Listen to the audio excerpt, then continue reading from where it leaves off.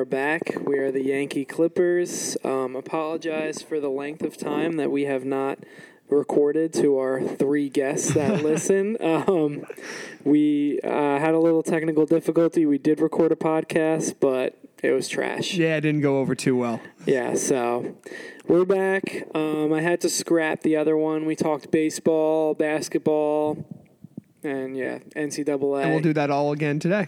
Yeah, we won't go as much into detail as I think it was just before the Elite Eight the last time we spoke. So a lot of things have changed. I can't even remember what I ate this morning, so I can't fucking remember what games happened. I know Xavier went down early. So yeah, Xavier. And do you remember that Virginia lost to a 16 seed too? Yeah, you got that down? All right. I was just kind of emphasizing the Xavier one because that was a prediction errors. Yeah. And I kind of did say, if I was a better producer and whatever, I would figure out how to put the clip that I had before the tournament that Michigan was going to make a Final Four run, just to prove how right I was. But yours truly had them in the Final Four too. Go back and listen to. Yeah, you didn't say that on the podcast though, so nobody knows that.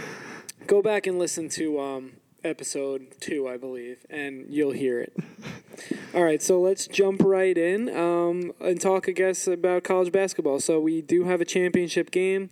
Michigan took down Loyola. And Sister Jean. And Sister Jean is not to be heard from again until maybe next year if they make a run, but that saga is finally over. Michigan's going back to the championship game for the first time since 2013. And Villanova looks like they're going to win. Probably. They smacked around Kansas. That game was over from go. They really did. I think Duke would have given them much more of a game. If Grayson Allen could have hit that shot against Kansas, everything could have been a little different. But Villanova is clicking on all cylinders right now. They look very cool and collected. They're playing just out of their minds. I mean, they hit 7 of their first 10 threes yesterday. That's why I'm going to say that I think Michigan has a chance in this game because when you watch Michigan games, they contest, they have length, and those shots that were wide open won't be wide open against Michigan, as well as I don't think that there's somebody that can guard the big man in the middle who can take it outside too, and Wagner or whatever his name is. Yeah, and I give Michigan a lot of credit yesterday too for the way in which they won because Loyola, they came out, they couldn't hit a shot at all, but they were playing good defense. The game was tight early. Even into the second 10 minutes of the second half, Loyola had the lead, and they looked like their defense was keeping Michigan at bay. But Michigan ended up making big plays when they had to. They kind of took the air out of Loyola's sails, and they did a great job coming out in the second half. Yeah, and once their defense got ready, I mean, they made Loyola look pretty bad. They turned the ball over a couple times in successive possessions, and Michigan capitalized on each and every single one of those opportunities. In my opinion, Loyola was more than a Cinderella story. They won 30 games in the regular season. They didn't just happen to squeak in their conference tournament. They were a great team all year, and they proved it. They really they kind of embarrassed Kansas State. They're a really, really good team. And I just think Michigan was a little bit better, a little bit stronger, contested shots well, and they started making threes when they had to. The one thing that may bite Michigan in the ass is the fact that they cannot hit free throws. They shoot, I think it was like below 60% from the free throw line. Good. And against Villanova, you're going to need, you're going to have a lot of productive possessions, and you need every point that you can get. Yep. And I think Michigan's actually going to win if I'm going to throw a prediction at you. And I think that Villanova, they don't really have the size. They have one big man, and they kind of stretch the floor. And I don't think anybody can compete with Wagner. I think Wagner's going to end up having another huge game. And I think he's going to end up winning Most Outstanding Player of the Final Four. I think Michigan's going to win it, honestly. All right. I mean, I just think the way that Villanova's looking right now, it's hard to pick against them. I mean, Kansas, I think, is a good team. Not as good as Duke, even though they got that win in the Elite Eight. But, I mean, they got steamrolled yesterday. Villanova looked just tremendous. Villanova was just the better team yesterday. Yeah. And they make their free throws down the stretch in games. You don't have to worry about any of those guys icing on the line. If they can hit their threes, and obviously they're going to make their free throws, they're going to win. But if Michigan can disrupt their offense, contest the threes, which they've been doing, and stay out of foul trouble, which they've done a good job staying out of the bonus, I think that they can win if Wagner has another 20-point-plus game, which I think he will, because there's nobody that's going to stop him. And he's versatile enough to defend the center who can step out and hit the three on Villanova. So I think Michigan has a pretty good chance to win, which would be pretty interesting, because I think Beilein's one of the best coaches in the country. Yeah, and if Jay Wright can win this one, that's 2 in 3 years for a coach that not many years ago was getting a lot of slack for not being able to win the big one or always getting bounced early. And as we mentioned when we were talking about the coaches a couple weeks ago, how a team really reflects the way that their coach looks on the sideline and handles adversity. I mean, Jay Wright always looks like he's in control, and so does that team. And I think that was on, the Lost Pod, we said something like, it's funny how it's flipped from, I believe we were talking about Michigan State, Syracuse, when Boeheim and Izzo kind of traded places, where Izzo used to be Mr. March and Boeheim used to be Mr. Choke, and now it's kind of the other way around. And it's funny how it's a what have you done for me lately world. And the only guy who really rises above that is Coach K, and that's rightfully so, because 5 national championships kind of speak for themselves. Yeah, absolutely. And in many different decades and many different waves of how college basketball has been being played, too. Yeah, he's a one-and-done guy now. Yeah. We'll see how long that lasts, because he's been doing the one-and-done thing. He won, like I said, he won, what was it, what was the last year they won? They won in 2015. 2015 was the year, with Julio Okafor. And, like I said, I think just Tyus Jones was playing way above his head. Great point guard, great college point guard, decent NBA guard. And that's the reason why they won. I don't really think Justice Winslow could have stayed another year. He would have been fine. The only one-and-done player that was a true one-and-done player, I think, was Okafor. And, the NBA kind of passed him by. The big man is totally different kind of ball player now. Yeah. Guy that can stretch the floor, play a lot of defense, block shots. The back-to-the-basket game's kind of old now in the NBA, but he's an elite-level passer out of the post. He's got really good footwork, but he just doesn't have the speed or the athleticism for the current NBA. Oh, I totally agree. But if you watch college basketball, the big man is still a focal point of that game. If you look at the guy for Loyola, absolutely. He was a matchup nightmare. Wagner for Michigan. Wagner's a little different. You had Haas for Purdue, who was pretty much the reason that they were able to go as far as they did. Haas and the Hams. Yep. Hams is more of a defensive player. More of like an energy guy. But, yeah, the big man is a lot more prevalent in college basketball. But so segueing into the NBA, why don't we talk a little bit, because a lot of things have happened since we said congrats to the Warriors on winning the championship. The Rockets look incredible. The Warriors lost Steph Curry to an interesting injury. KD has some broken ribs or something like that. Klay Thompson injured his thumb, but he's back and playing. The Cavs are looking a lot better. LeBron is looking like the best offensive player in basketball. I think this is his best season. Would you agree? In all of his amazing years that he's had between the Cavs and the Heat? I think offensively he's an old, wily vet that still has, he's in crazy shape still. Better years defensively in Miami, but offensively, I think he's probably having his best stretch right now. And then the Eastern Conference, the last thing that I would bring up is the Sixers. The Sixers are an interesting team because they were 25-25 coming out of the All-Star break right around there, and then they are literally playing out of their minds. They just lost Joel Embiid to an orbital fracture. And I think that they're really going to have to change their offense, and if Brett Brown is a good coach, in my opinion, what they'll do is they'll play like the Cavaliers do. They have a lot of shooters on that team. That team is long. Like the shortest guy on that team that plays is Ben Simmons, and he's like 6'8". Or no, well, it's JJ Redick. But now if you think about it, you insert Covington into that lineup in the Embiid spot, and you run out these shooters, and you just let Simmons have fun out on the floor, space the floor, and dish it to the shooters. You got to treat it like you're the Cavaliers light, and that's the way you're going to win. Do I think the Sixers are going to win, the finals? Do I even think they're going to make it to the conference championship? No, but if Embiid is out indefinitely and still can't play, I still think that they can make some noise, because if they play that way. Yeah, they can create a lot of matchup nightmares for some of their opponents, too, especially with the way that Simmons is built and the way that he plays. Yep. As you mentioned, stretch the floor with some of those shooters. I think they have as good of a chance to advance in the first round as just about anybody. I don't know how far they could get. I think they're like a 4 seed right now. They're going to need Embiid, though, if they're going to get anywhere past the first round. What's really interesting is that right now they would have the 10 pick in the lottery, which would be incredible for them to have another guy like that with that kind of talent.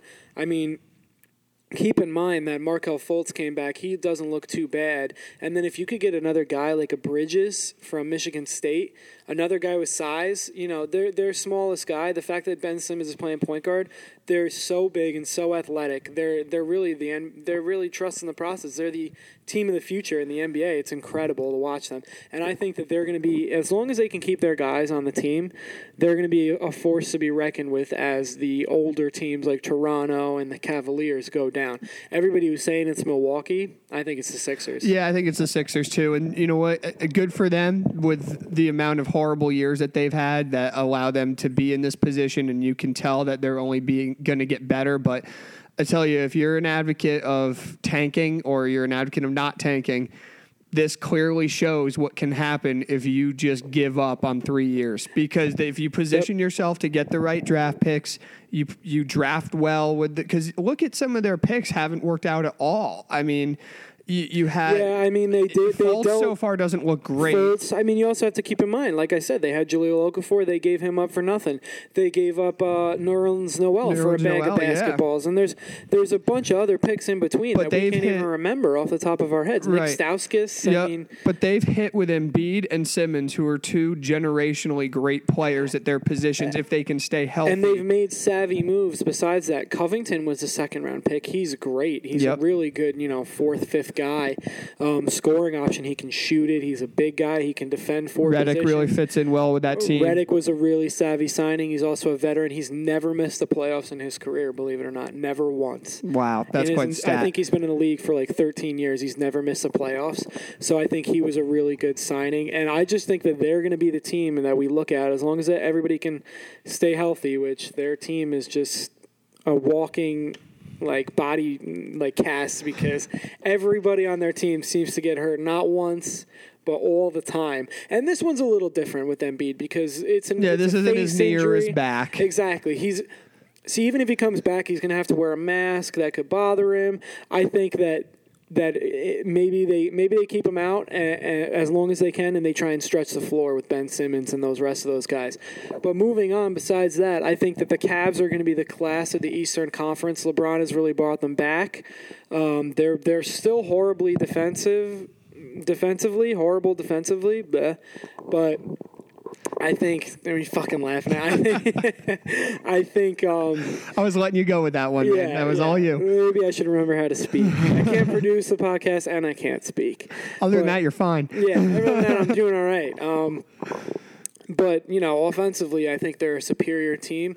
I think the Raptors are going to be the other ones in the Eastern Conference Finals, but I don't think they're not going to be able to get over the hump. I think that team's going to end up having to blow it up and start all over again. I think they'll make one more run at it because they're shooting more threes this year. They're a good offensive team, but I think that they're going to have to blow it up. Yeah, I agree with you. Looking at the Eastern Conference, I don't count out LeBron until he loses in an Eastern Conference Final, which hasn't happened in 10 years on either team that he's been on. He knows how to turn up the volume in the postseason.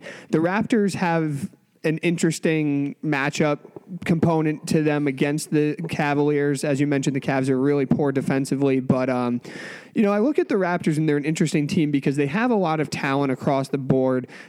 They have games where they look like they could be the class of the Eastern Conference and look like they could be a top 5 team in the entire NBA. But something's missing. I'm not sure what it is. DeRozan has superstar written all over him. Lowry has big moments, but Ibaka seems to kind of be hit or miss. They have some other guys on that lineup. You can maybe speak to more of the roster makeup than I can, but it seems like they just are missing one thing. And when it comes time to play in the Eastern Conference Finals, in the Eastern Conference playoffs, especially against a team like Cleveland, they're just missing that one factor. It could be a LeBron James, who's the best player in the world that we've seen in a long time. But it seems like they don't even really are not much even of a fight. That 6-game series that happened 2 years ago, I mean, that was the most one-sided 6-game series I've ever seen. They took 2 games at home, but they never looked. You never watched them once and thought, "Wow, they have a chance." For the first time, I think this season they might make LeBron sweat a little bit more, and the only reason why is because I think they're the same team defensively. They're shooting more threes and they're making more threes, which is 3 points are worth more than 2. So DeRozan's even taking threes, and he's more of a mid-range guy. Yeah, he's gotten better at threes this year, right? Like his percentage has gone pretty. He kind of had to, but so I think that the Cavs are still going to win it, but LeBron's going to give them. They're going to give LeBron a little bit more of a run for their money.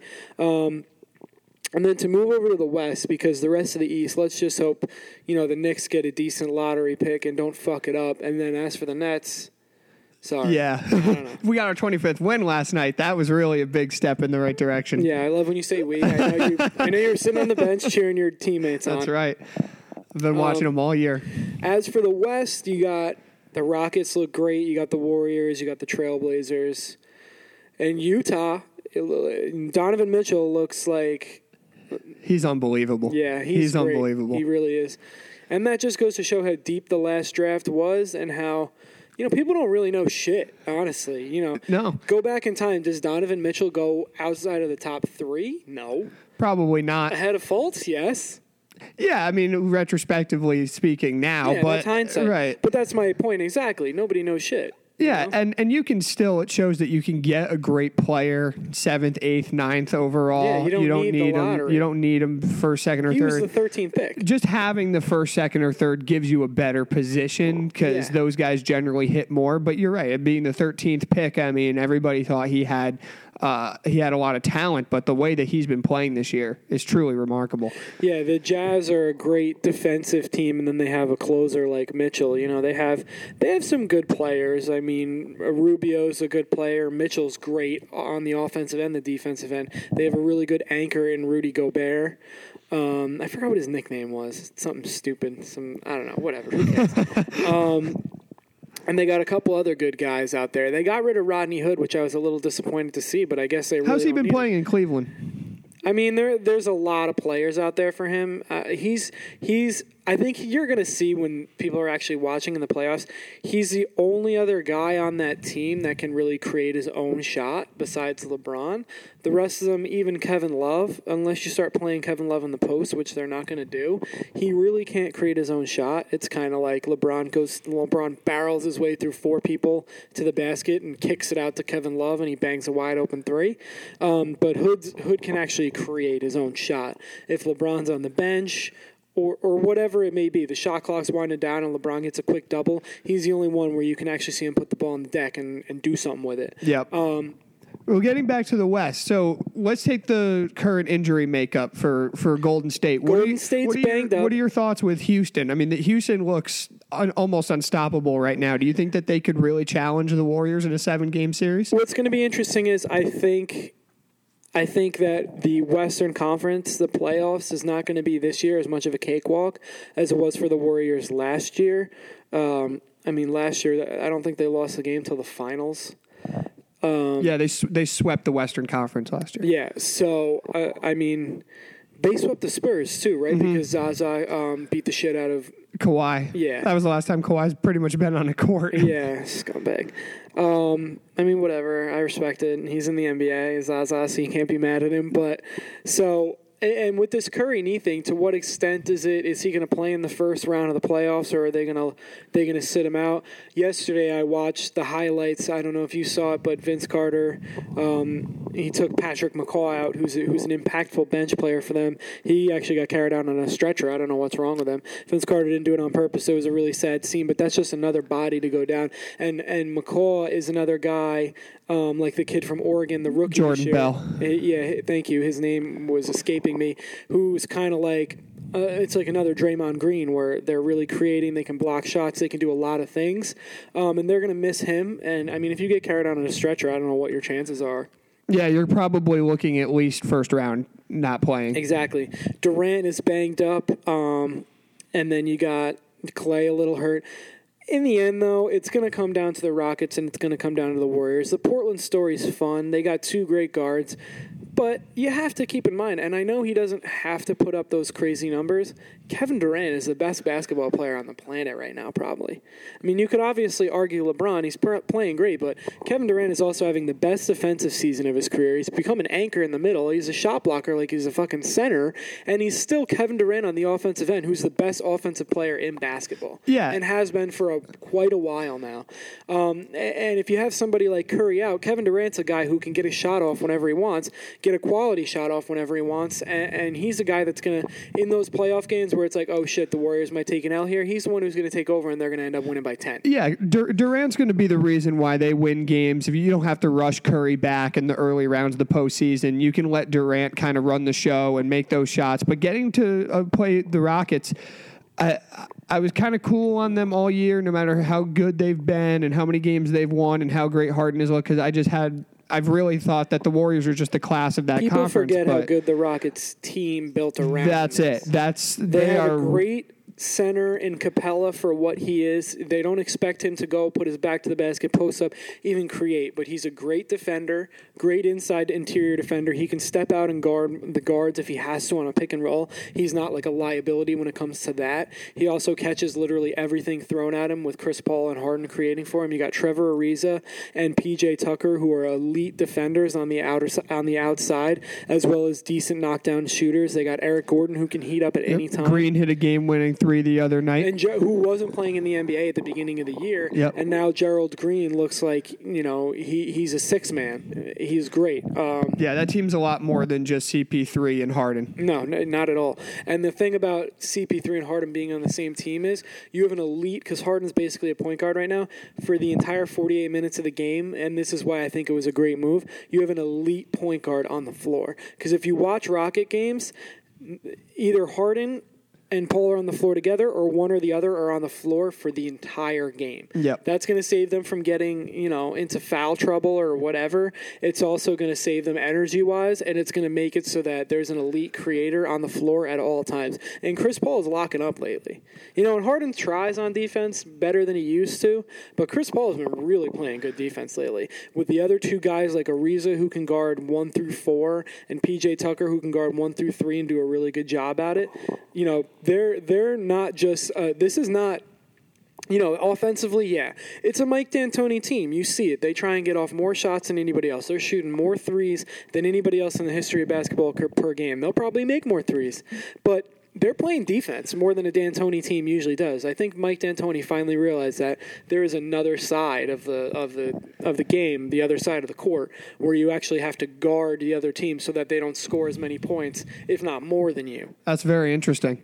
It's amazing that a coach should take that long to figure that out. Yeah. But I think to your point, you made an interesting point before about the having a true point guard on the floor at all times of the game for Houston. I think that will be a huge test for Curry's knee and his ankle to have to go up against either CP3 or Harden. Well, in that series, I think Klay Thompson's their best outside defender. He guards Harden, but Paul's just going to go and go out. And he's going to test him. And even on the offensive side of the ball, as you said, Paul and Harden are relentless defensively this year, and that could really give Curry some issues if he's not 100%. Harden relentless is a little much. But he's playing a lot better defense this year. Yeah.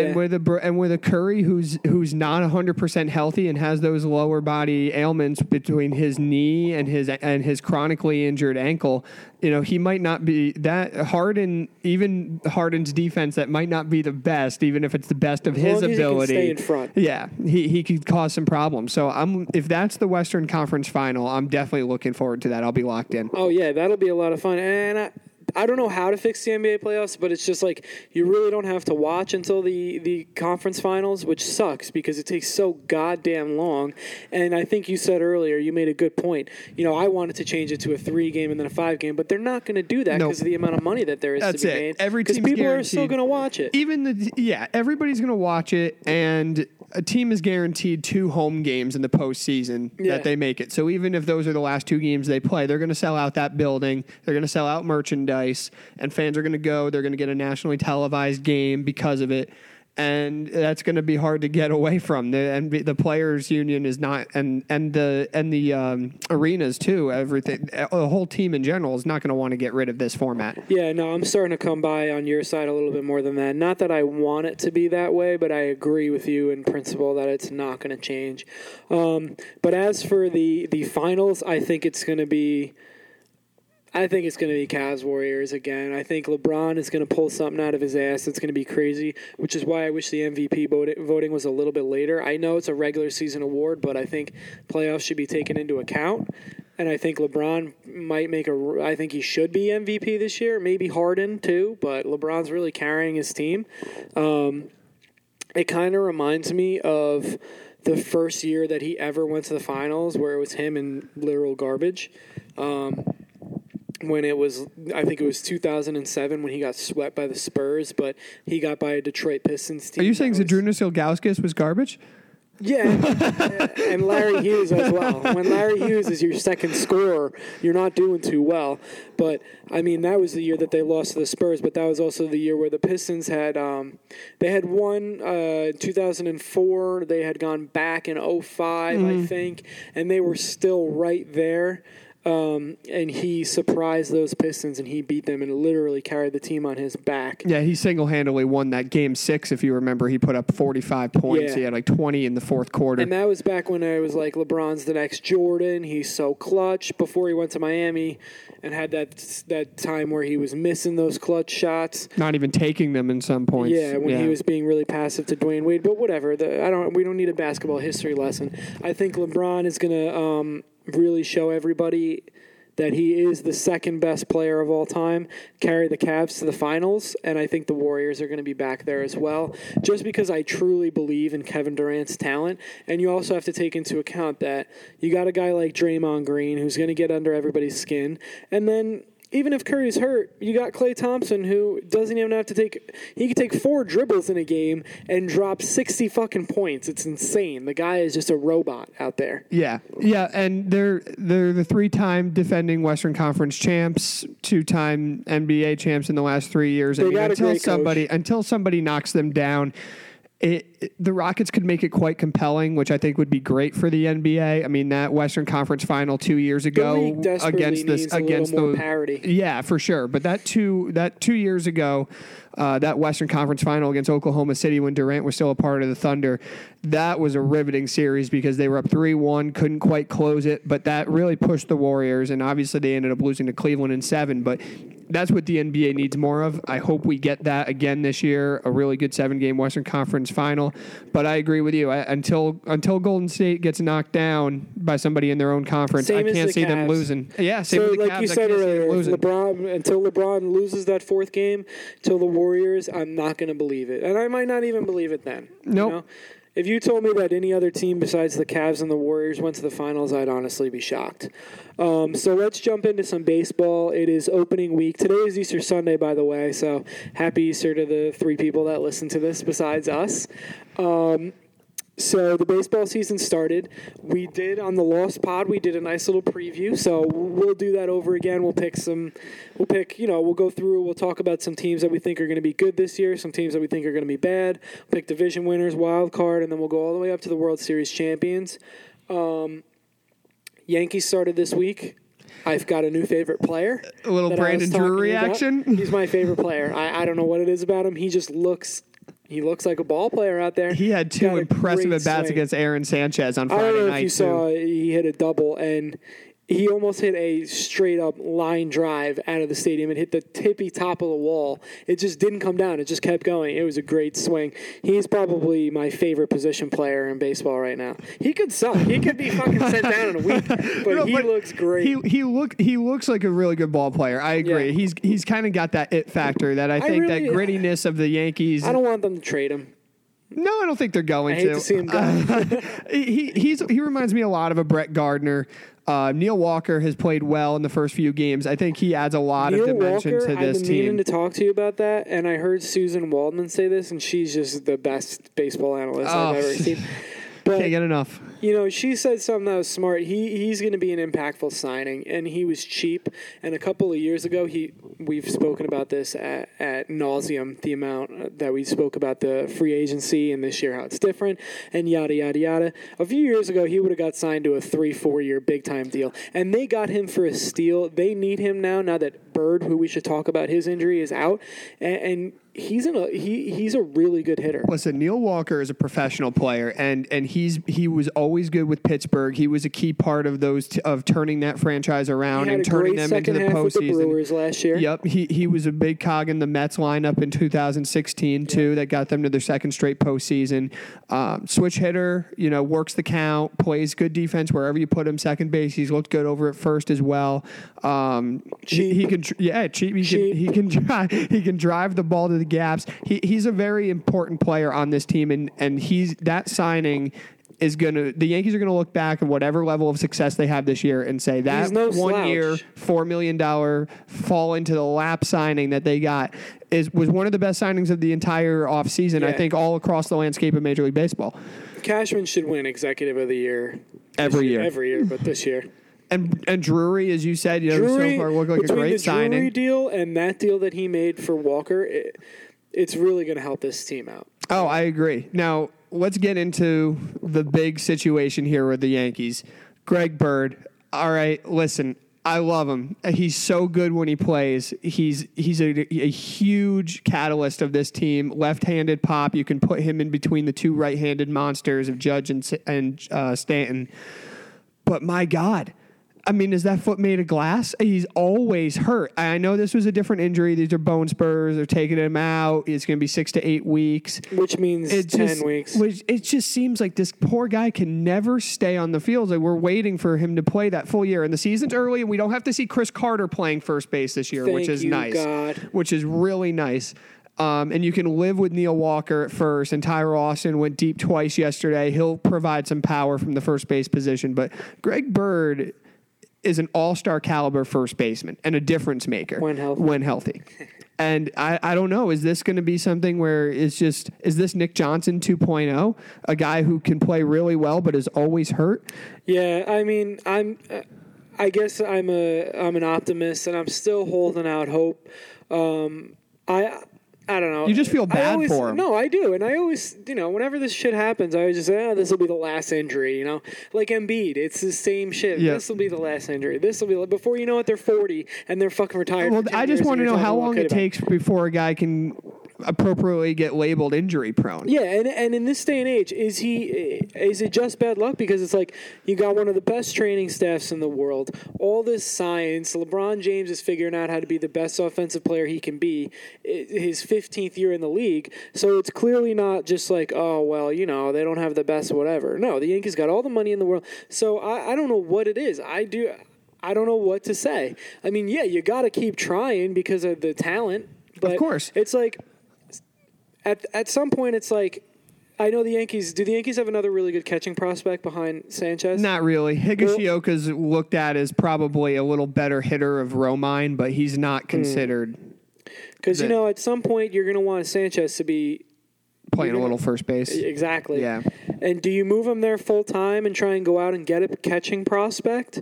A more defensive catcher. Try and find the next. I don't want to say Yadier Molina because he's a Hall of Famer, but something like that where you have an elite defender and he can turn himself into a hitter. He has the tools. Like when you saw the Cardinals go to the World Series when they beat the Mets in 06, Molina was hitting eighth for them, but you saw it. Right. You saw what he could be, and now he's on the back end, but he was one of the more elite hitting catchers in baseball, yet he's probably, between him, Pudge Rodriguez, and Johnny Bench, they're probably the best three defensive catchers of all time. And it's just like, don't get me wrong, I think Sanchez is a great defensive catcher. And he's looked great in the three games so far, too. He threw a seed yesterday and threw out Curtis Granderson. That was one of the most impressive throws that I've seen a catcher make in a while. Altogether, between the jumping up, the pop time, the transfer, the throw, everything looked great. But at some point, his body, it's just a proven thing at a catcher. His body's going to break down, and he is the best hitter on the Yankees all around. Oh, yeah. You hope him and Bird. Yeah, you hope that so he it's can like, give you... Do Do you hope for the best for Bird and start getting Sanchez ready to go to first base? I don't think yet. I think Sanchez is too valuable behind the plate. And for me, it's a Buster Posey kind of thing where it's just like, how long do you want to wait till he has a really bad injury that sets him back, or just has too many miles on his knees, and you lose 3 to 4 really good years of hitting because he's a really good defensive catcher. I know he's young, and I'm not talking about this year, next year, or the year after that, but at some point you got to start thinking about that. He's too good of a hitter. He's not Salvador Perez, where it's like, yeah, he's a great hitting catcher. Right. No, he's a great hitter. The catcher position is like shortstop 15 years ago or whatever, where besides a few shortstops, you're like, like Rafael Furcal, not the best hitter, but he's an elite defender and good hitter for a shortstop. For a shortstop, right. Exactly. He's a great. No, Sanchez is a great hitter. Listen, he was picked by some publications to win the MVP this year in the lineup that he's hitting in. Exactly. He is not like Salvador Perez, where it's like he's a great hitting catcher. But if he played the outfield, or if he played third base, or if he played first base, he would be in the middle of the pack offensively or towards the bottom. No, he is a great hitter, and I don't want to lose that potential. And if you have an opening at first base because you have a guy like Greg Bird, maybe you got to think about it. Of course. And these are good problems to have if you're the Yankees, because you know that in a pinch you can put somebody of great production at that position. You can move some guys around. I'm sure there's going to be conversations in the coming years of putting Stanton or Judge at first base. Not that I'm enthralled about that right now, but that could happen down the line. It's still early for them, and you can get more years out of that position than you can. I mean, what is Judge, 27? Yeah, and Stanton's 28. So, you just need adequate defensively at first base. But I'm telling you right now, the Yankees' depth really shows. And this is what you said about Cashman being executive of the year is you look at second base, you have Tyler Wade, had a big hit Friday night into the gap. He looks already a lot better. Andujar's up now, you told me. Andujar's up now to DH, play a little third base, and maybe even a little first. You have Tyler Austin, who's got 2 home runs. He hit 2 yesterday. Yeah, 2 big ones. Yep, Neil Walker is going to play good first base, second base, wherever you put him. Yep. You got the best prospect, one of the best prospects in baseball, who's still about to come up. They can absorb all of these injuries. Adam Warren got hurt yesterday with a comebacker off the leg. I don't know how long he's going to be out. They said it was a knee contusion. Nothing about an actual real injury. When you watch that replay, it looked like it hit him in the ankle. Yeah, they said it was a knee. They said it was lower knee. So I'm not sure, but at least they're not like hockey where they just say lower body. Right. Yeah. But I'm more concerned. I don't care. Not that I don't care, but I'm more worried if somebody on the pitching side gets hurt, like Warren, than somebody on the. Because Warren has a lot of value on this team. Now, right before we go into our predictions and what we believe the landscape of the league's going to look like this year, Tom, I think we got to talk about Betances. I was watching that game yesterday, and I tell you, so the opening day, he gave up a homer on the first pitch he threw to Pilar, turned around a 98-mile-an-hour fastball. It happens, but he was throwing strikes, and he was keeping guys off the base paths. I've been a proponent all year of saying get him his confidence back, and he's still one of the best relievers in baseball because if he's throwing strikes, no one can hit him. Dude, the guy cannot hold a runner. If a guy gets on base, it's second base. They stole the Blue Jays. Stole 4 bases in the 8th inning, including home yesterday.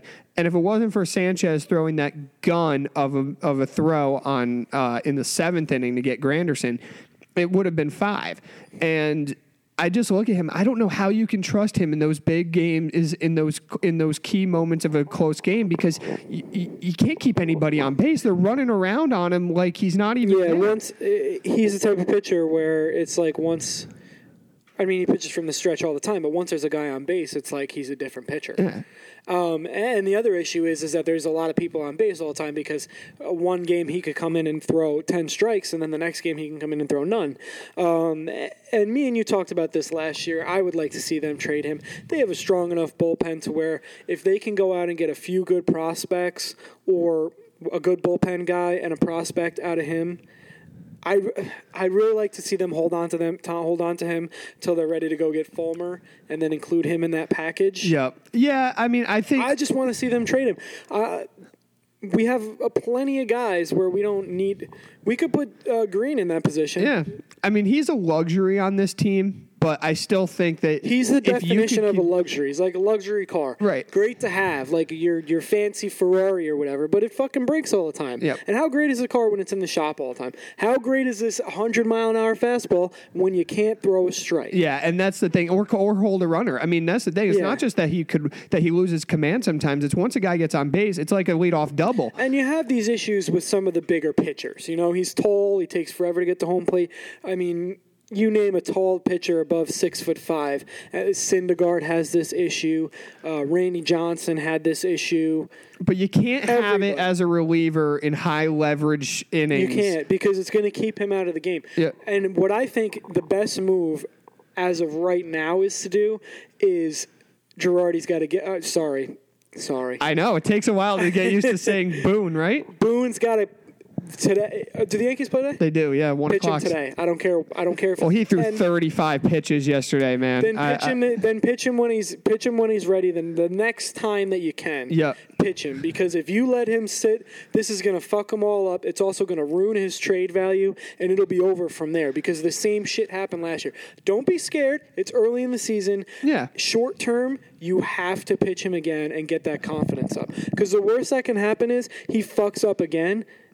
But the best, I mean, if he doesn't pitch, if he's he just finds gonna, it, exactly. Yep, yeah. Pitch him in a 10-0 game where it doesn't matter. Well, I thought yesterday was a perfect time to use him because I didn't necessarily agree with pitching him in the 8th, but I get it. But these are moments early in the season after you've already won the first 2 games, where the worst case scenario is you split a 4-game set, go back home at 500, see what you got. Go out there and prove that you're the Betances of old. Go out there and prove that we can trust you in these high leverage situations. And I'm not ready to write them off after one bad performance, but it's alarming if you're the Yankees. It's alarming to have a guy like that not be able to control an inning. It's not one bad performance, man. This was last year.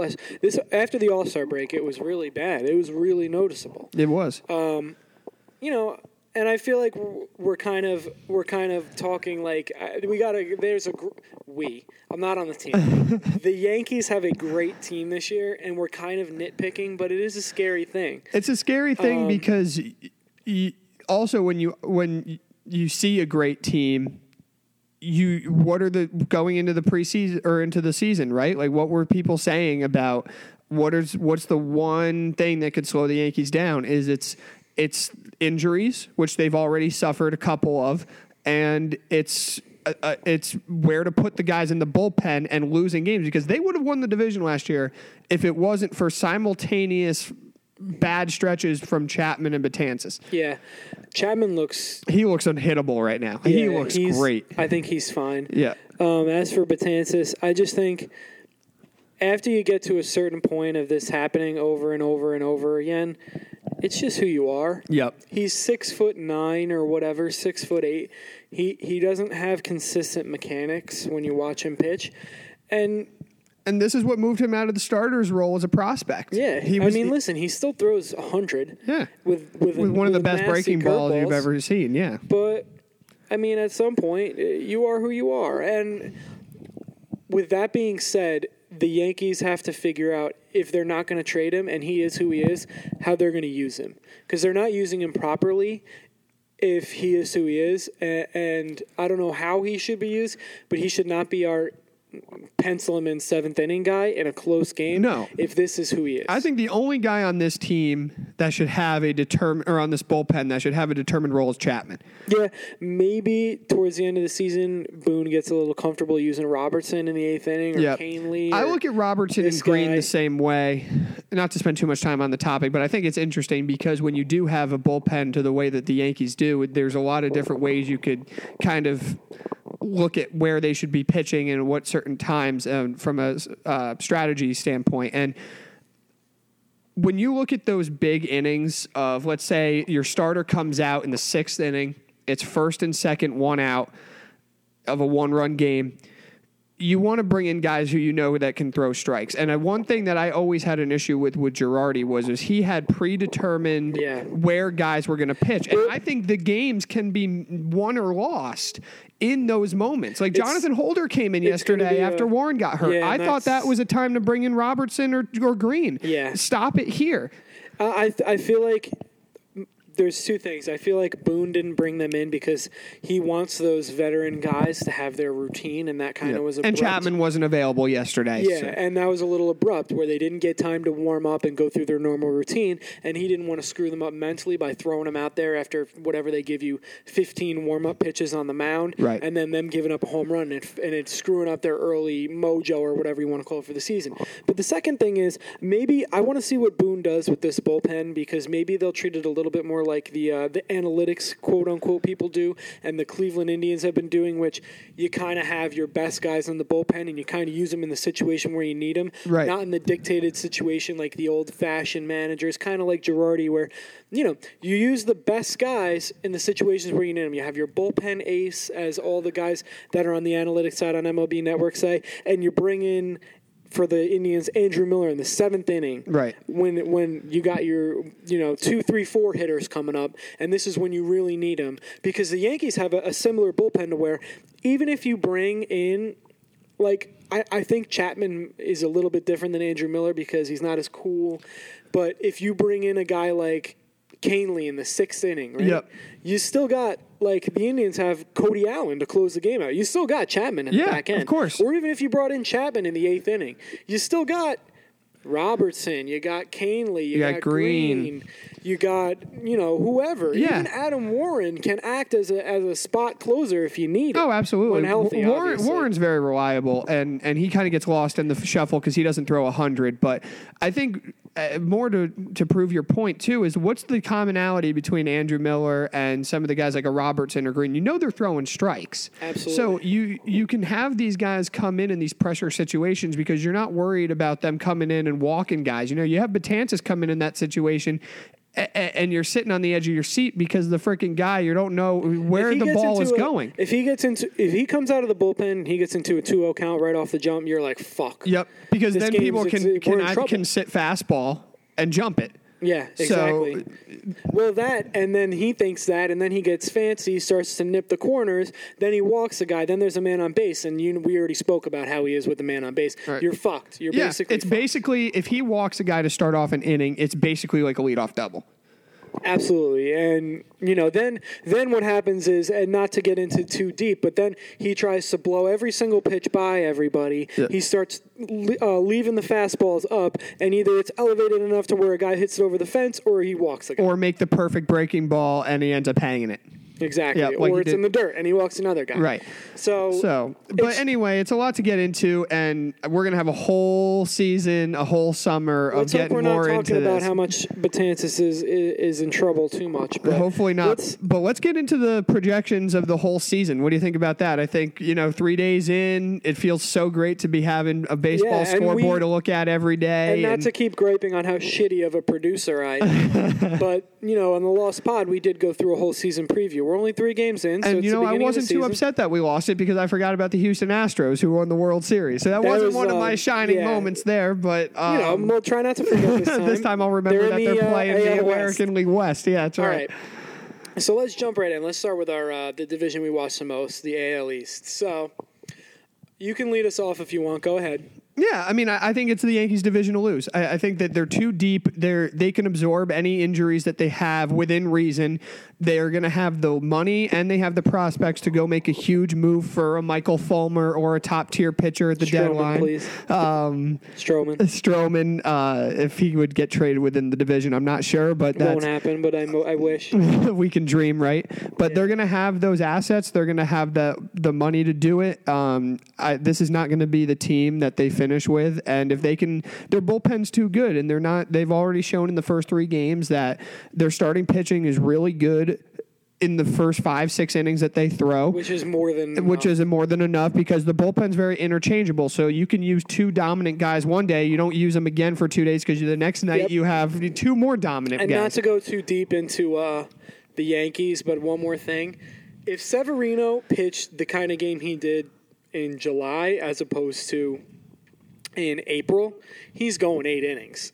Oh, absolutely. This was only the first start of the year. That just goes to show, not only do they have a great bullpen that can really slam the door from the 6th inning on. I think Tanaka, too, the way he was throwing. Yeah, their top 2 pitchers, they're really fucking They good. are. And we're forgetting Sonny Gray and CeCe Sabathia. So, and Montgomery, who was the best rookie starter last year in the American League. Yeah. So, I think it's them. I think it's their division to lose. With the Yankees, I was so just going to go in and say win Boston. I think Boston's a good team, man. They can pitch. And if Sale and Price can come back to what Price he was, money. he was great against Tampa in his first start. Porcello's solid. It's an even year. So he's going to have a good year, which seems to be his trend. They're going to hit that J.D. Martinez signing was huge for them. Then the Giants are going to win the World Series. We should just stop the season. But no, I think the Red Sox are. I think the Red Sox are a team that has a lot of potential. They're going to be battling with the Yankees, I think. They have the pitching staff. Their bullpen is shaky. They lost that opening day start of Sale, but their lineup's good. They're going to hit for more power this year. Bogarts has to have a better year. But I think they're going to be all right. So I think it's going to come down to the Yankees and Red Sox this year, as it usually does. The other 3 teams, Baltimore and Toronto can hit. Their pitching is suspect. Toronto's pitching is probably going to be better than Baltimore's. They're both going to score runs. And Tampa Bay is kind of a dumpster fire. It'd be interesting to see how much, if Baltimore gets off to a really bad start, do they just have an absolute fire sale like Tampa Bay and get rid of Machado? Do they get rid of Davis? Do they get rid of Jones? Britton, who's out for like the first 2 months. He's out till I think June. Yeah. Brad Brock, Darren O'Day. They have pieces. Trumbo. Yeah, they have pieces that they could move, and they could really hit the reset button. But yeah, so I mean, we don't really have to talk about the bottom half. The Rays. I mean, I think Archer might get dealt. I think. A few of their other decent players. Yeah, Kiermaier. They already released Dickerson, who looks like he's going to start for the Pirates, I think. Yep, traded Souza. They traded Souza. Malik Smith is a guy who's got some speed, got to watch out for, who might get traded. Good defensive player. But besides that, I think that they're going to be playing their future guys towards the middle of the season. Yep. They got a couple good back-end starters. Blake Snell.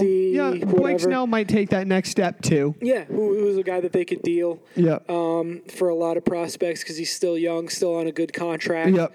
But to rank it in order, it goes Yankees 1, Red Sox. I think are going to get that first wild card spot, and then 3 Toronto, 4 Baltimore, 5 in the basement Tampa Bay. I'm in agreement with you on that. Okay, all right. So yeah, that's pretty much easily said. So why don't we jump into the AL Central? We'll move west. Yeah, sounds good to me. So I think as far as the AL Central, I still think Cleveland's the class of that division. Minnesota made some interesting moves. They got to the playoffs last year.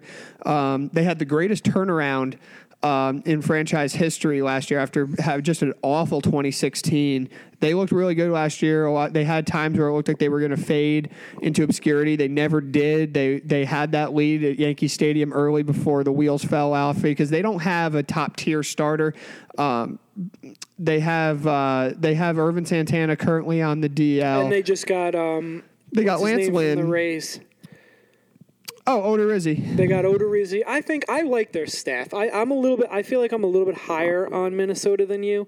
But yeah, Indians, they lost Santana, but they went out and signed Yonder Alonso.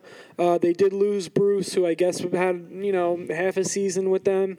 They have a really, really young athletic outfield with Zimmer, and then their right fielder, his name leaves me. Brantley's going to come back. He's a really good hitter. Yep.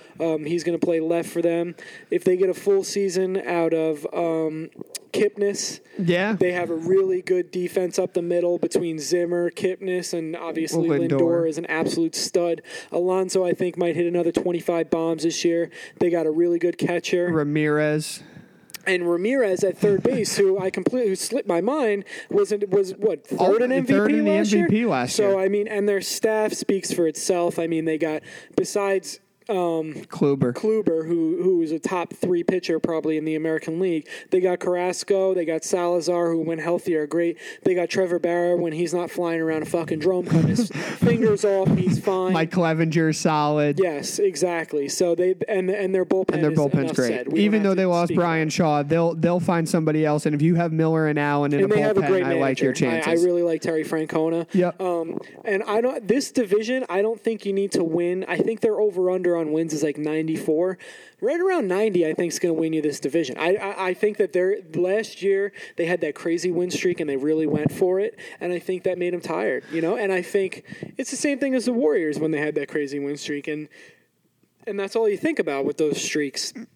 Yeah. And I think that this year that Terry Francona knows when to put his foot on the gas pedal and take it off, and he's going to give the guys the right amount of rest. He's really experienced, and I think this year they get just enough to win the division, and then they're ready for the playoffs. Yep, I agree. I don't think they're going to win. They're not going to be my AL prediction to go back or to go to the World Series, but I think that they're going to be a team to be reckoned with. Yep, really for sure. They're still the class of that division. As for the Minnesota Twins, I think that they grab that second wild card. I think Byron Buxton takes a step forward. He's already an elite defender. They have a good staff, in my opinion, especially when Santana comes back. They have a great hitting second baseman.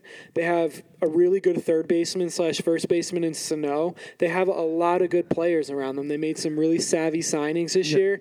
And that division, it's going to be easy when you're playing within that division to get some wins. Between the White Sox, the Royals, and the Royals, who I don't think are going to be that great this year. Nope. So do we really need to say anything about the White Sox and the Royals? I don't think so. All right, so why don't you go ahead and rank your teams? Yeah. So I'm going Cleveland. I go with Minnesota, and then you look at Kansas City and you look at Chicago as two teams that are not really going to be fighting for a whole lot. Chicago could be interesting just because they have so much young talent that could come up and play well. They already have some on the major league roster between Kopech and Moncada. Avisail Garcia had a really good year last year. They also have Lucas Giolito, who was like the number 1 pick of the Nationals a few years ago before they made that trade for Adam Eaton. And I think he's a guy who can still be a top-flight starter. He's one of those prospects where you forget about him. If I'm a White Sox fan, I'm looking forward to at least watching these guys play. Yeah, because there's nothing really expected of them, and you could let them go, and you could kind of see what they've got. So I know I'm forgetting one more team in the division. But that's okay. We all know Cleveland's going to win that division, and we believe that Minnesota's grabbing a postseason spot. The rest of the teams are going to kind of just be at the bottom. I don't expect much from Kansas City. They've had their run. Maybe they have some assets that they could flip at the deadline. That's more what I'm thinking about Kansas City this year. We're forgetting the Detroit Tigers. Oh, God. Yeah. Who I hope they're the worst team ever. They have the worst record ever, so the Yankees get Michael Fulmer. That's all I have to say about that. Yep, that's all you need to say about the Tigers right now. But I completely agree with you. Although the White Sox are in first place 2 games in. They're 2-0. Indians 1, Twins 2, grabbing that second wild card. They're going to be playing the Red Sox in the wild card game, probably in Boston. I think they get that second seed. And then, I guess Royals 3, I would say White Sox 4, Tigers 5. Yeah, Tigers could be really bad. Now let's move on to the AL West. Let's preface this by saying don't forget the World Series champion Houston Astros are in the Astros. Who? Oh, okay. Used to be called the Colt 45s. That's right. They played in that big dome. Yeah, they were in the NL. Had the turf named after them. Yeah. Okay. So the Houston Astros are. I think they're even better than they were last year. Yeah. Their starting staff is better with the acquisition of Garrett Cole. I think he's going to pitch really well over there. People sleep on McCullers too much. McCullers is unbelievable. I mean, he throws a curveball every pitch, but it seems to work for him. Yeah, and then when he's got 96 coming out after that. And keep in mind, they had Charlie Morton throwing like fucking 100 miles an hour. Yeah, 100-mile-an-hour sinkers. Team? I don't know. And that's what's even more amazing about them is because of the depth of their rotation, their bullpen, which has been their biggest question mark, has actually gotten better because you can push some of those guys like a Colin McHugh, like a Charlie Morton into the bullpen. Yeah, with Brad Peacock, with Ken Giles, with Chris Stavinsky. You've seen it with Phil Hughes. You've seen it with Adam Warren. You've seen it with these pitchers. I'm just talking Yankee guys because those are who I watch. But you see it on other teams too. These guys who are mid-tier starters go into the bullpen. They know they know what they got to do. They know they only got to pitch one inning, and they become elite pitchers out of the bullpen. Yep. You know, Phil Hughes, the year that the Yankees 2009 won the World Series, was was money. Oh, absolutely. So I look at them. I mean, I just don't see how they can lose. I think they're even better this year than they were last year. Their lineup is still prolific and it's young. They're athletic. They don't strike out a lot. They got hit a couple for good power. guys off the bench too, because they got the big guy Gaddis. Yep. They got Josh Reddick, who is a good guy. He's a decent hitter. Yep. He's a professional hitter. I hate that term, but I guess it fits him. Yep. And he walks a lot. He's good for got a great arm, base. really good defense. And they got the Cuban guy who did something bad in the World Series Yuli last year. Gurriel. But yeah, whatever. He's a good player. Yeah. I think that they're He had a monster postseason last year, overshadowed by his idiotic comments, but he had a really good gesture, postseason. Yeah, but he the gesture, that's right. Yeah, it was with Darvish or whatever. We don't need to go into detail on that. It was stupid. But yeah, I think that they're obviously the class. It's going to be a runaway train. But I'd be shocked if that's close in August. Yeah, but just to jump down a little bit, then you got teams that are going to be jumbled in when you got Seattle, you got Anaheim. Yep, and Texas has some talent too. Oakland, I think, is way at the bottom. They have some interesting prospects. I look at them kind of like I look at the Tigers. Is they have some pieces that they can move, but really, if you're going to look at them, they're way at the bottom. I don't think they have the prospect level that the White Sox have. No. But they still have some very interesting pieces. They have Matt Chapman. They have Olsen. They got guys who can hit for power. Chris Davis is a good player. He could be moved at the deadline if they really want to. I'm sure some team would be looking for some right-handed pop. So I think, a team that I find really interesting that I think is going to be in it, they kind of remind me of the AL version of the Mets, is the Mariners. They have some really good position players. They traded for the guy from Oakland, the third baseman. Oh, Ryan Healy. Yep. I think they're finally going to have a little bit of, they tried to get it in Jesus Montero. They tried to get it. I mean, last year, I guess they kind of had it in Yonder Alonso before they traded away. They haven't had a first baseman that they can pencil in since Richie Sexton. Which is amazing. Yeah. So I think that they're a really, really talented offensive team. And Nelson Kyle Cruz Seager and Cano. just got hurt. But and Segura has been great the last few years. Milwaukee to Arizona to Seattle. He's been a really good player. He's been really good. All-star team a couple times. They got Mitch Haniger, who I think is going to be a really, really good ball player. Yep. Mike Zunino can hit from behind the plate. When That's he's healthy, a good hitting catcher. Yeah, good hitting catcher, not Sanchez. Right. But yes, I completely agree.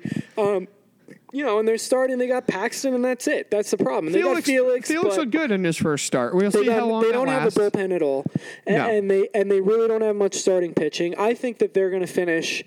I like them to finish second. Okay. Really, I don't know if that's bold, but I think they're the Mets of the AL, where, like I've said on this podcast before, I think the Mets are going to be better than other people think. I think they're going to be competing for that second wild card. And I'm in agreement with you on that. I think it's going to fizzle out. The air is going to come out of the balloon, whatever. But I think that, Mets fans and Mariners fans are going to be at least be able to throw the game on and not just watch garbage. And you know what? And maybe the Mariners fight with Minnesota for that second wild card. That's what they should look for. Anaheim has some interesting talent. Obviously, Shohei Ohtani was one of the major storylines of the offseason this year. He's got a hitter, Eddie. Yeah. I thought it was going to be like the hit watch for him, where it was like every, he's 0 for 30, but he got it out of the way. So his first MLB hit. I don't think he's as bad of a hitter as everybody says, but I also don't think he's going to be a great major league hitter. As for pitcher, if you throw 100, I guess there's room for you. The rest of the Angels, Pujols looks good if he stays healthy. Best player in baseball, Mike Trout. Greatest player of all time, Mike Trout. I think that they're going to end up finishing third. Yeah. Cole Calhoun's a nice player. Yeah, he made a nice diving catch a couple days ago. They got Simmons at shortstop, who's an elite defensive player. He kind of made a decent stride offensively last year. They got Cozart from Cincinnati to play third. Yeah, I mean, they'll compete Kinsler. for They have some. second They or have some third. interesting pieces. Yeah, they made a nice Upton move and for left. Kinsler. Yeah, they're starting pitching. Garrett Richards is an elite talent that gets hurt every single year. Yep, Tyler Skaggs. They don't really have much of a bullpen. No. So, bullpen is very important nowadays. So It is. I don't really think that they have much to offer besides that.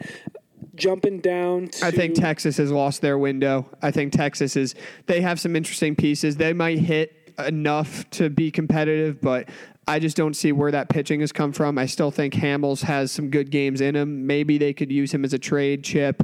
I just don't think that I don't think that division's going to be competitive for very long because I think Houston's just that good.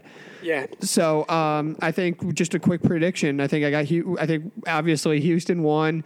I'm going to say Anaheim 2, but you could argue Seattle. Both teams, I think, are kind of both there.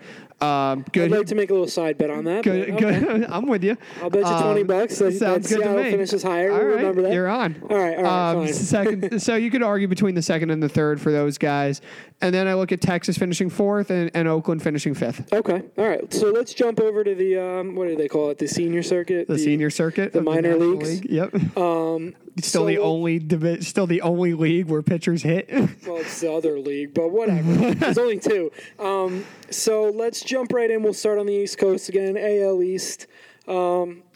It's the Nationals division to lose, in my opinion. Yeah, I mean, I think the Mets are going to make it interesting. I'm right there with you. I think they have some talent. If that pitching staff is healthy, if, which is always the question. Large if. But they have some talent, but I still think top to bottom, Washington, that's their division. I mean, their window is closing, especially if Harper leaves. Oh, well, then it's slam fucking shut. Slam dunk. Actually, I have to say, if Harper leaves, they do have one of the top 3 prospects in baseball, and I believe his name is Victor Robles. Yeah, Victor Robles, yep. Great outfielder. He'd be really nice to have with Harper if they can hold on to him. I don't really see that happening, but yeah, their window's closing. But with that pitching staff and an offense, decent bullpen. They signed they traded for Madsen last year. They got Doolittle too, who's closing for them. He looked good early on so far, only 3 games in. They have a decent bullpen, and their starting staff is pretty good. Yeah. They got 2 really good top-end pitchers. Scherzer's probably a top 3 pitcher in baseball. Yeah, at least definitely in the National League. I mean, he won Cy Young the last 2 years consecutively, I believe. Yep. Who won last year? Arrieta won in 15. Then I'm trying Scherzer to think. won Scherzer twice won. after that. Okay. Yeah. I'm wondering. I thought of Kershaw, but no, you're right. Kershaw Scherzer, won the MVP in some years back. Well, 3 years in a row, but whatever. But either way, yeah, so I think it's Washington because then you got Strasburg. Gio Gonzalez is still on that team, who's a good pitcher. You got Rorik is another good pitcher. And their offense is elite. That's a great National League lineup. Top to bottom. Very good. Yep. You got Rendon. You got Harper. Eaton's you got Trey back Turner. and healthy. Trey Turner. Trey Turner is going to be a really good ball player. Daniel Murphy. Ryan Zimmerman. Murphy's a little banged up right now, but if Zimmerman and him can figure it out, I think they're going to be a great team. So I think they're going to win the division. Mets are going to finish number 2. We don't really have to talk much about the Mets. You know what they have. They got a pitching staff. They got Yoenis Cespedes. Their shortstop has looked pretty good. Ahmed Rosario. He's looked really good. Yeah. Well, listen, he's been one of the top prospects in baseball for a bit, not just the Mets, and he was the crown jewel of an otherwise pretty barren farm system. Yeah. So he's got a lot. Adrian Gonzalez, I still think is going to be productive. I told you he's going to be good. I still think he's going to be good. I knew he was going to Asdrubal Cabrera is a solid second baseman. Yeah. Jay Bruce. Todd Frazier over at third. Yeah, I like Todd Frazier a lot. The Todd father stays in New York. If the Yankees had room for him, I wish they could have kept him, but they just really didn't. Yeah, and Drury's younger, and you could get him as a trade, and then their catching situation is going to be dependent more on how their pitching staff likes pitching to them. I don't think they need much offense. Forward? I don't know. I think Plawecki was opening day catcher, so I think Plawecki's going to get the most of the reps. I think the pitchers like pitching to him more, and honestly, you have to cater to that pitching staff. So their bullpen, I think, is going to be good enough. I think they're competing for a wild card spot, and they're second place in the division. Philadelphia finishes a close third to the Mets, in my opinion. Not too close, but within a few games. I'm right there with you. I think Santana has a big year. in that short ballpark. He does have to play the field. Yeah, but you got Michael Franco, and you've got Who Rhys hits Hoskins. 210, but he hits 35 bombs. Yeah. They got Arrieta, who I read a stat that his fastball has gone down like a mile per hour per year. Does that make an impact? Probably. Especially when you're playing in that kind of ballpark. He's not really a ground ball pitcher, but I still think he's going to have a decent year.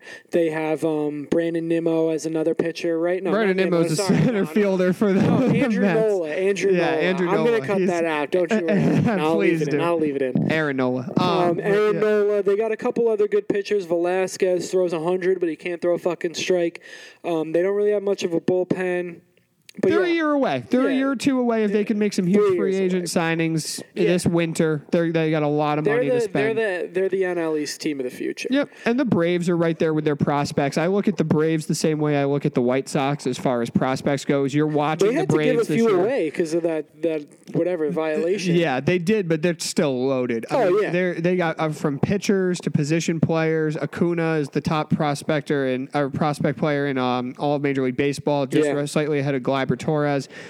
He's going to be up sooner rather than later. Dansby Swanson takes a step forward this year, I think. Freddie Freeman's an outstanding player. They got a good center fielder in, what's his name, Enciarte. Enciarte. Yep. I mean, and they got some pitching prospects too. Fulton Alwich took a step forward last year on the starting staff. So I'm looking at them the same way I'm looking at the White Sox. If they're I'm not going to win anything this year. But I just want to see those prospects play. They're a year or two away. And we don't really need to touch on Jeter's Marlins because, man, that team is going to be really bad. Yep, love you, Jeter. Yep. Right, NL Central. I think it's Cubs. I think the Cubs, the Brewers could give them a fight. The Brewers improved this year. They arrived a year early last year, too, just like the Yankees did. I don't think a lot of people were expecting much from them. Their prospects and their minor leaguers came up quick, fast, and in a hurry last year. They added Yelich and Kane. Lorenzo Kane. They have a really crowded outfield, but a really talented outfield. Yeah, Braun's playing first. Braun hit a bomb to put them ahead of the Padres a couple days ago. They have a really good pitching staff. Yeah. And a good bullpen. Yep. So Corey Knebel closing games. So I think that they could challenge the Cubs into August and maybe even into September. Yeah, but I think they're a wild card team out of the National League. I think they're going to end up taking one of the wild cards. Yep. I said on our last podcast, we'll get into it, that I thought they were both going to come out of the Central. I'm starting to really take that back. I'm starting to regret that, and I may go back on it. That's just being honest, but I think maybe one of the AL West or the NL West teams may take that second or first wild card spot. But I think the Cubs are the class of it. Yep. That starting staff is lethal, especially with Darvish. Staff, and they have. They're like the Yankees 3 years advanced. They have so many position players, they don't know what to do with them. Right. Hap. Yep. Baez. They got, Schwarber. do I really have to name them? Seriously, No, do I have to no. name them? No. They have an elite catcher who's a better hitter than just a good hitting catcher. Yeah. In Contreras. I look at him as the National League version of Sanchez. Yeah. Yep. Absolutely. They got their outfield is incredible. I mean, Jason Hayward, who would start on 90% of the teams in the league, is like an afterthought by far. Odd man out, yeah. Yeah, exactly. I mean, they're paying him a lot of money, but he's had a couple down years, and He's it's their like version of forgotten. Jacoby Ellsbury. A little bit better. A little bit better, but I'm saying is the He did have that rain delay speech to win him the World Series. That was it, right? But yeah, I think that the Cubs are going to win that division. I think the Brewers are going to finish second. I was a little bit higher the last time we spoke on the shitty podcast on the Cardinals than I am as of now. I like them, and I think that they're going to be right there, but I think the Brewers and the Cubs are going to be the only teams to make the playoffs out of the Central. Yeah, I would agree. I just think that those two teams are going to be too good, and I don't think the Cardinals are going to have a great record against either of those two teams. Yep. They might play well against the rest of the division. I don't think Pittsburgh's going to be very good. Pittsburgh's going to be bad. Cincinnati's going to be bad. So they could get some wins against those teams, maybe against the weaker class of the National League too. But I just don't think that they're up to par talent-wise with the Cubs and the Brewers. So if I got to rank them, I would probably go Cubs 1, Brewers 2, Cardinals 3, Pirates 4, Reds 5. Yeah, I don't have to say anything else. That was my exact thoughts. Cubs win, Brewers first wild card, second wild card, whatever you want to say. The rest are whatever. Now let's go into the National League West. All right, so Lead us off. you got to hurt Justin Turner for LA, but I still think they're going to be the best team just because of the pitching staff. Even though they did lose Darvish, I still think that they're the best team because you got Maeda, you got Ryu, who I think is going to have a really good comeback year. He hasn't had a good year in like 2-3 years because he's been hurt. Yep. And you got a couple other pitchers. They have a really, really, really good bullpen with probably one of the best closers in baseball. And if Puig has the kind of year he did last year, which was 20-plus home runs, 15-plus steals, hit right around 275, and played elite defense quietly, I think that they win this division, and it's not even hard. Nope, I agree with you. They've got the last 3 National League Rookie of the Years, too, with Bellinger, I didn't even mention Bellinger, Seager. And Peterson, who had a really good postseason last year. Yeah, and it's starting to really come out more, their outfield, because they had Trace Thompson. Clay Thompson's brother, who is like a fourth outfielder at best, really athletic but can't really hit. Yep, they actually released him not long ago, so he's out of that. I hope he gets picked up somewhere, but they're like the Yankees infield with the Yankees outfield too. Right. They just have too many. I mean, they got Kemp playing there, who I think he can still hit 20. Chris Taylor can play some center field. Well, Chris Taylor is interesting because I think he's a starter in Major League Baseball, and he's really going to be able to show it in the first 2 months because he's going to be playing third for Justin Turner. Needless to say, I think the Dodgers are going to win. And then I think really the rest, the NL West is probably the most talented division, top to bottom. I think all 4 teams are kind of going to, not for a lack of a better term, cannibalize each other.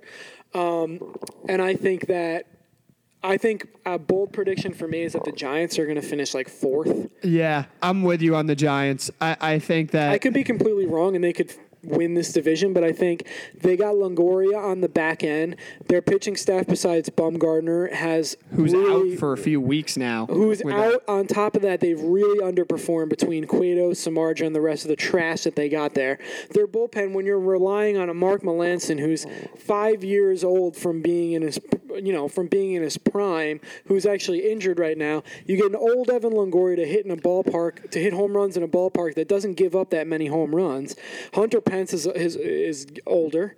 What else do you have? They have the oldest average age for position players in any team in Major League Baseball. I like him up the middle. I like Panic and I like Crawford, but besides that, Belts has underperformed his entire career. He's always been injured. Yeah. He's been a disappointment. I mean, Posey's Posey, great hitter, not just a great hitting catcher, another great hitter. But besides that, I think that they're going to finish right in front of the Padres. Padres are talented. They signed Hosmer. They locked him up. He's going to be a great player for them. Really good farm system. Players might be coming up. Very good farm system. Really good young pitchers. But they're going to finish 5th. I don't know why I'm going in reverse right now, but I am. Giants are going to finish 4th. And then I think the most interesting thing is going to be a fight for that other wild card spot between Colorado and the Diamondbacks. They remind me a lot of each other. Yeah. The Diamondbacks have a better starting staff, but the Rockies, I think, have a better bullpen. The Rockies have one of the best bullpens in baseball, I think. Yeah, well, they lost who did they lose? Lost Holland, but they got Cardinals. Wade Davis. Yeah. And they got Brian Shaw from Cleveland. So yeah. And it's important to have a good bullpen there because, it's so easy to hit. And I mean, I'm not a professional hitter, but according to the stats, it's easier to hit in Colorado. And, when you get these fresh arms pumping 100 miles an hour at you, it's going to be a little bit harder to save that staff a little bit. As the lineups, they're both really, pretty prolific. Really good. Yep. Great third baseman on both sides. Obviously, Arenado's a little bit better than Lamb, but you got DJ LeMahieu. Their shortstop, Trevor Story's really good. You got Cargo back. You got Charlie Blackmon in center field, who's one of the best players in baseball, one of the most durable players in baseball. For sure. And then on the Diamondback side, you got, You got Desmond, too, playing first. Oh, yeah. On top of that, you do have Ian Desmond, and then they have another prospect. His name escapes me, who's playing really well. Ian Desmond's really, really good. That was a great pickup. And then on the other side, like, they have an elite third baseman, probably one of the best first basemen in baseball, in Goldschmidt. And then at third base, you got Lamb. You got who's in center field? AJ Pollock. in center. I mean, they got Steven Souza in right when he comes back. Who's like J.D. Martinez light, cheaper version. Yeah, going to hit a lot of bombs. He's not going to hit the average that J.D. Martinez hit, and he's not going to probably play about the same defense, maybe a little bit better. Yep. But he's not going to hit for average. And he'll give them Martinez a stolen base threat as well. He's a little bit faster than Martinez. Really savvy trade that they made. I like that. Yep. He was in the Drury trade deal, right? Yeah. So that deal worked out for them as well. But yeah, I really like the Diamondbacks, and gun to my head, if I had to pick between the two of them, I'm just a bigger Diamondbacks fan, and it's because of starting pitching. And I think that, the Rockies may lose a few games that they should have won because of the field that they play on. And I really like Patrick Corbin, and I like Robbie Ray. Yeah, that starting staff is really good. And Greinke, I think, can be above serviceable. I just think he's very solid. I think he's going to pitch again to a mid-3s ERA, maybe a low-3s ERA. Maybe not as many innings, but maybe they manage his innings a little bit better. But I think they're definitely a candidate to make, a splash at the trade deadline, get a big bullpen guy, get another bat in there. Just like they did last year, yeah. Exactly. And I think that they can make a run at things. They may even, beat a team in the playoffs. So I'll go first with the rankings. LA Dodgers 1. 2 Diamondbacks, 3 Rockies, 4 Giants, 5 Padres. I'm right there with you, but I'm going to flip-flop the Rockies and the Diamondbacks. Another $20 bet? Another $20 bet. Nice. Let's keep this interesting. No, I think the 40. Rockies. Nice. I think the Rockies, not so fast. I think the Rockies are a good. I think they're a little bit better. I think that bullpen is going to win them a lot of games. I think their starting staff has some question marks, but it has a lot of talent if some of those guys can stay healthy. So I'm looking, basically those two teams are going to be right there. And I look at the Giants. I just think they're too old. I think the guys that they have to play those key positions. Great team if this was 4 years ago. Right.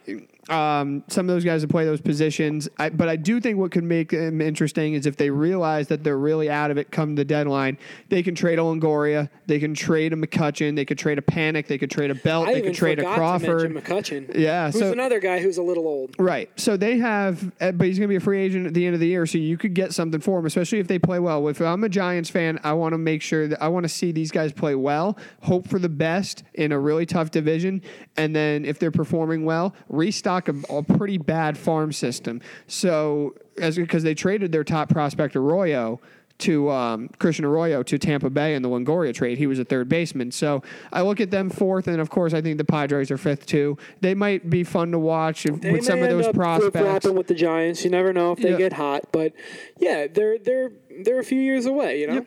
So let's go into our postseason predictions. You want to start in the National League or the American League? National League. All right. So we got the Dodgers winning the West. We've got Chicago winning the Central, and we've got Washington winning the East. If you had a gun to your head, give me your 2 wild card teams. Brewers and Diamondbacks. All right. And which one do you think would end up be playing in that best of 5 against the number 1? I think that the Diamondbacks are going to play the Cubs in the best of after they win the wild card game. Okay. In the best of 5, Cubs are going to be the class of the NL. I think that it's going to end up being the Chicago Cubs winning the pennant, going back to the World Series. The talent they got is great. As long as their closer Morrow can stay healthy, who's been an injury guy in the past. Yep. They're just the best team in the NL. Carl Edwards is a good reliever, too. He is. He's the one who saved them that World Series anyways when Chapman kind of fucked up. But, I think that the Cubs are going to be going back to the World Series. Yeah, it's hard to argue with you. I think the Dodgers are good. I think they're right there. I think Washington loses. Their window's closing faster than Washington. Yeah, I think Washington gets to the NLCS, and I think they lose to the Cubs. Somebody changed their prediction from last time. Yeah, I think Washington's a very talented team, but I think the Cubs are better. Guys, So Sean said that Washington won the World Series on the Lost Pot. I could see the Cubs getting to that World Series. Hey, I reserve the right to change my mind. Yeah, absolutely. I did a few times.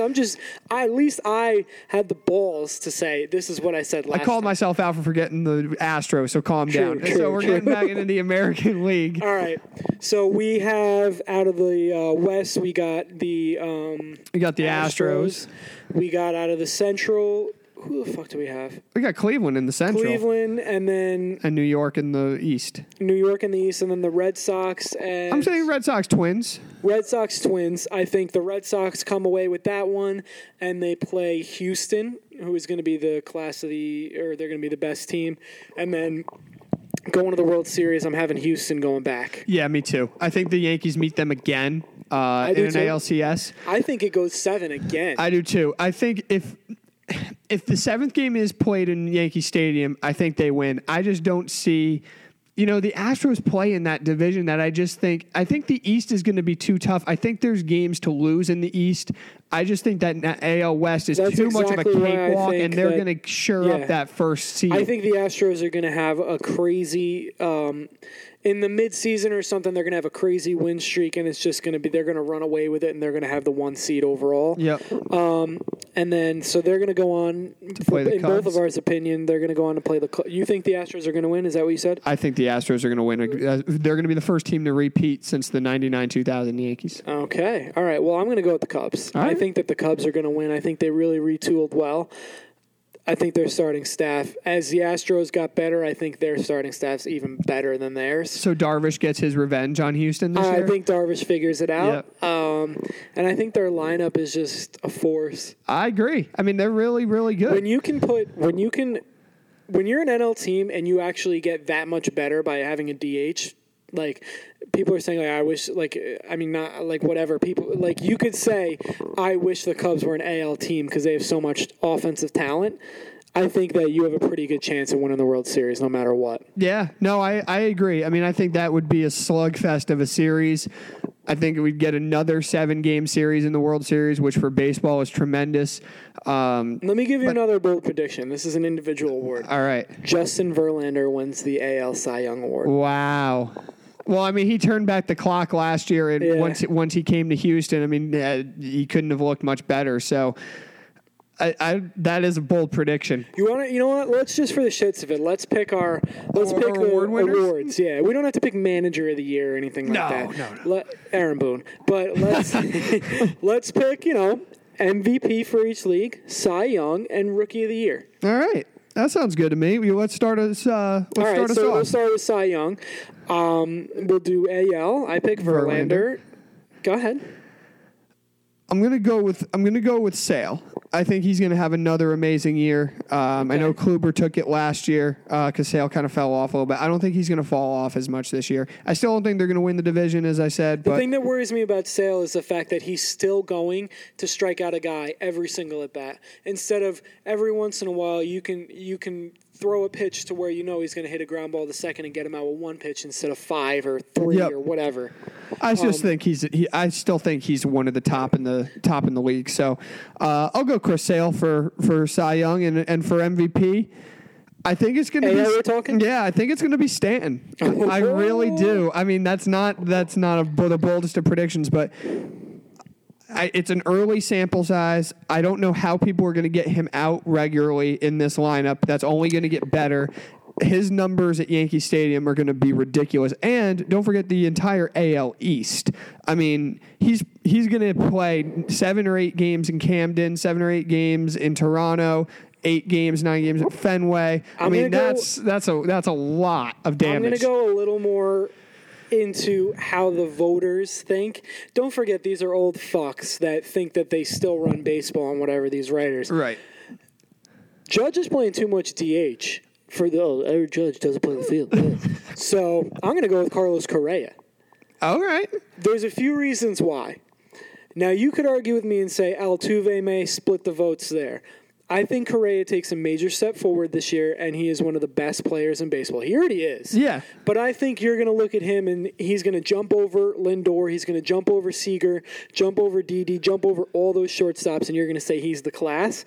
And I think that between that and Aaron Judge and Stanton kind of splitting the spotlight in New York. Yep. You know, the two of them are kind of the talk of the town right now.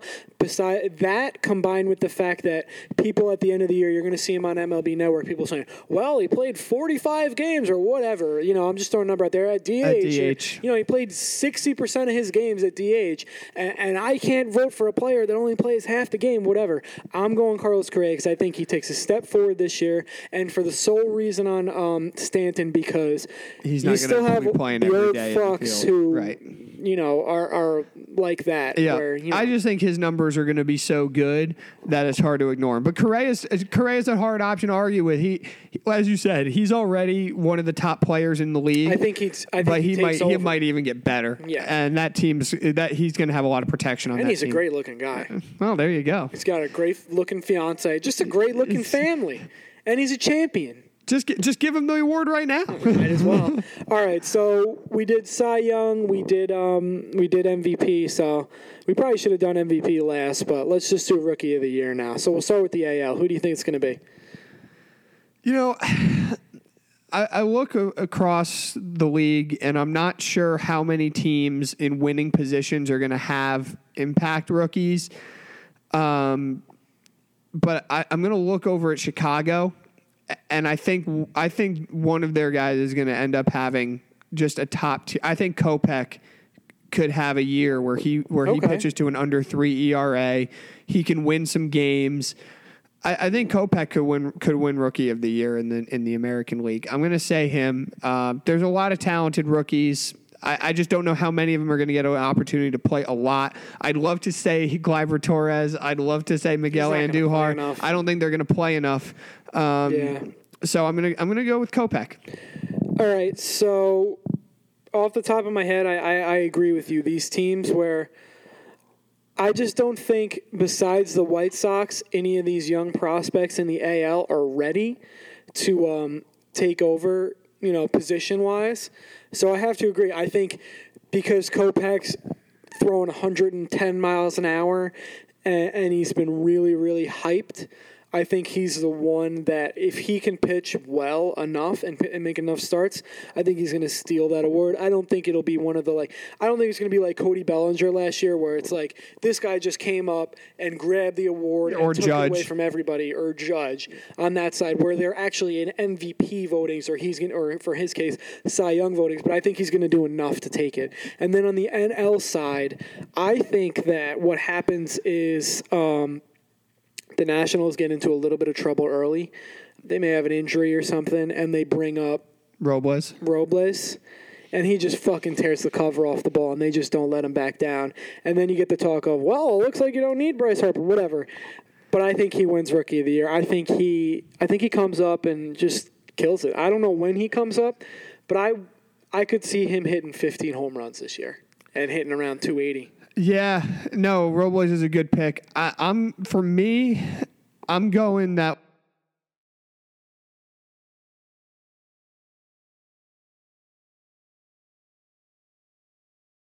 Called an iMac. This thing fucking belongs in a museum. How old it is, and the quality was just I wasn't willing to put it out. So that's the reason why we have a standard here. Exactly. My computer's back up and running. It was actually made in this century, so. We're good to go. But thanks for listening.